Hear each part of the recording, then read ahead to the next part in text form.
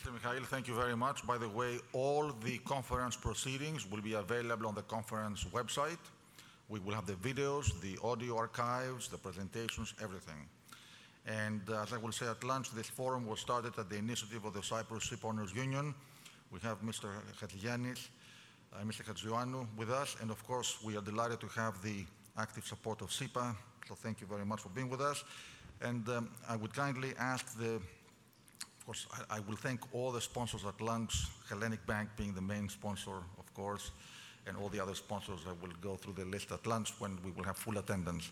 I will kindly ask the Minister of Finance, Mr. Haris Georgiadis, to take the podium and guide us through all the achievements and progress done so far.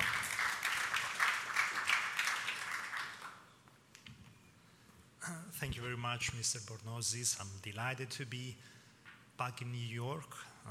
Thank you to Capital Link for organizing this event and inviting me. Thank you to all the sponsors for supporting this event, and thank you all for attending. Now, Michael has made has effectively made all the points regarding the Cyprus economy, but let me try to repeat maybe a few of these points, offering you a brief overview of the current state and the prospects of the Cyprus economy, hopefully setting the scene for the panel discussions which will follow. But before anything else, let me tell you that I don't really like numbers. I know the perception is that all finance ministers are number crunchers, but I'm actually not very good with the numbers. But I have to admit that sometimes numbers do tell the story.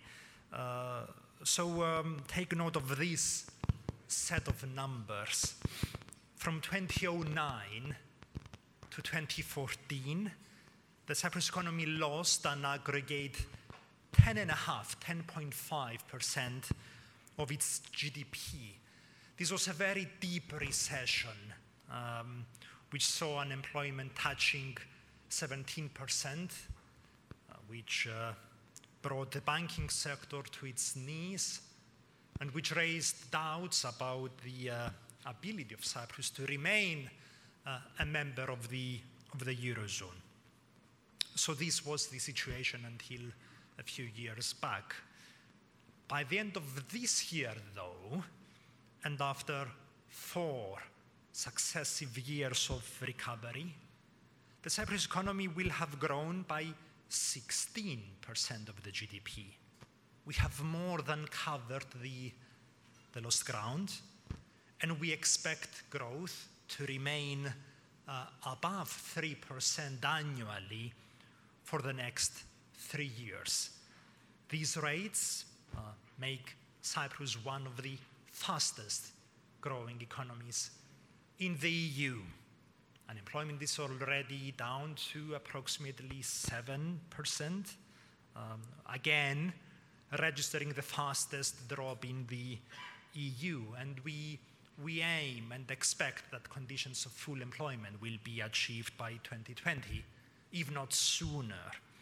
So a very painful fall was followed by a strong recovery. So how did this happen? One could ask.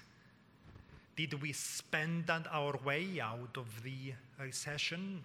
Did we flush the market with excess liquidity to get the economy moving again? The answer is not at all, and the numbers continue to tell a different story. Up until 2013, Cyprus was registering budget deficits in the range of 5-6% of the GDP annually. But since 2014, we are operating with a balanced budget. In fact, for the last 3 years, we're operating with a surplus budget, currently estimated at 3% of the GDP. And this is what we are budgeting also for next year, 2019. And once again, this is a top fiscal performance amongst the Eurozone economies.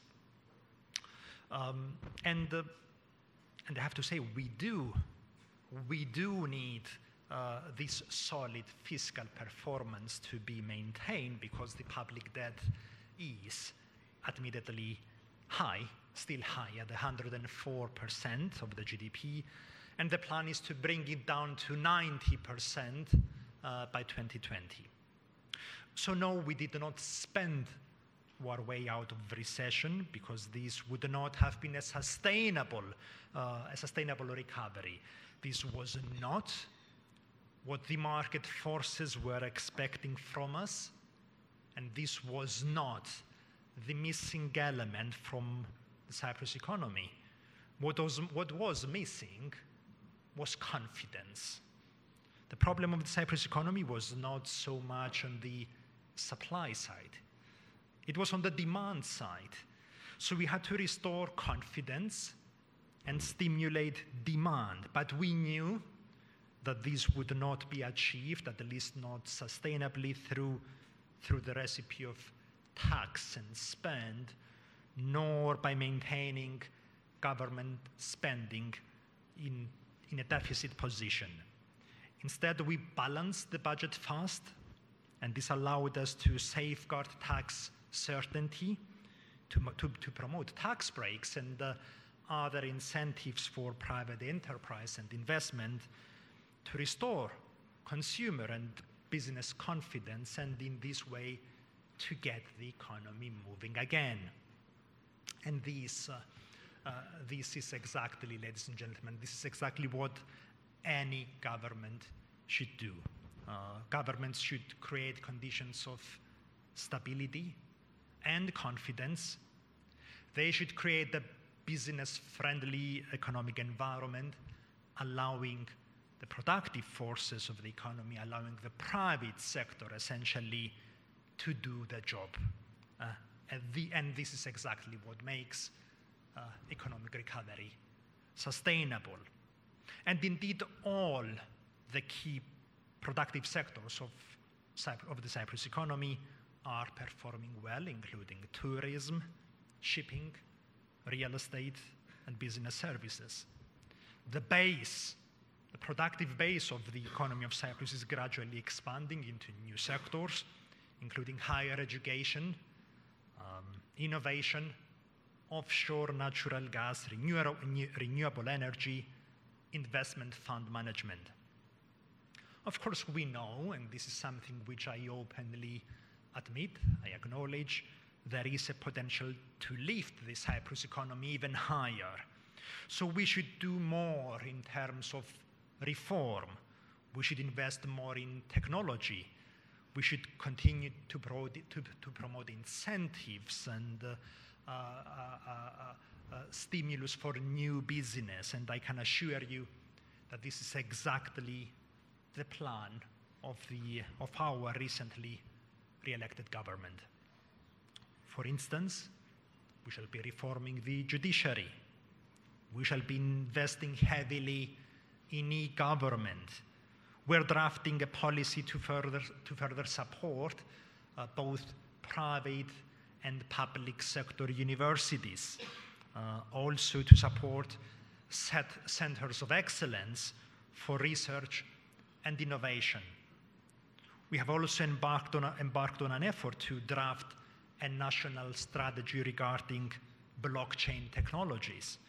We're even launching an initiative working closely with Invest Cyprus once again, an initiative to encourage the development of the filming industry with grants and tax breaks, which obviously complement the natural advantages that Cyprus has to offer. So, ladies and gentlemen, as Michael has mentioned, and since 10 days ago, Cyprus is back in investment grade zone, thanks to an upgrade from S&P. And last week, we tapped the markets raising 1.5 billion, a 10-year bond with the lowest yield ever achieved by Cyprus at 2.4. So the Cyprus economy has already entered a new promising phase. Before I conclude, let me also briefly refer to the Cyprus financial sector and especially to the banking sector. And here I would say that the banking sector continues to command a central position. The unsustainable expansion of the sector was at the heart of the problems we faced a few years back. Credit, take note of another number, credit had expanded by more than 3.5 times over a 10-year period, leaving behind a sizable stock of non-performing exposures.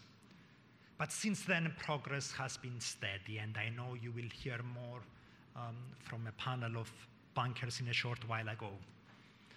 In fact, progress lately has been decisive and fast as a result of a number of actions taken, including the strengthening of the legal framework on foreclosures and insolvency, and most notably, the carving out of almost half of the non-performing exposures from the banking sector. None of these decisions were easy politically, but they all worked to the benefit of our economy. The banking sector also operates under a much stricter set of rules and regulations. AML and KYC procedures have been shored up, and any reputational issues belong to the past. In fact, here I would make a very simple argument, actually a challenge. I would challenge anyone, any non-Cypriot, to try, just try, to open a bank account in Cyprus and to compare the strictness of the process with that of any other jurisdiction. I should also note the very positive and very important presence of new investors, particularly from the US, in the banking sector of Cyprus. Obviously, a full cleanup of the balance sheets of the Cyprus banks can only happen gradually. But it is encouraging that new credit is picking up, and this is of a much improved quality. In the meantime, the real economy is advancing with a strong, steady pace. Asset prices are rising, investment and consumption is on the rise, and the government remains committed to maintain fiscal discipline, but also to continue promoting an ambitious reform agenda in order to continuously enhance the competitiveness and the growth potential of our economy. And it goes without saying that within such a framework, further expanding US-Cyprus economic relations is a top priority. And hopefully, one which we shall be able to commonly pursue under conditions of free and fair trade and open markets. Ladies and gentlemen, thank you for your attention.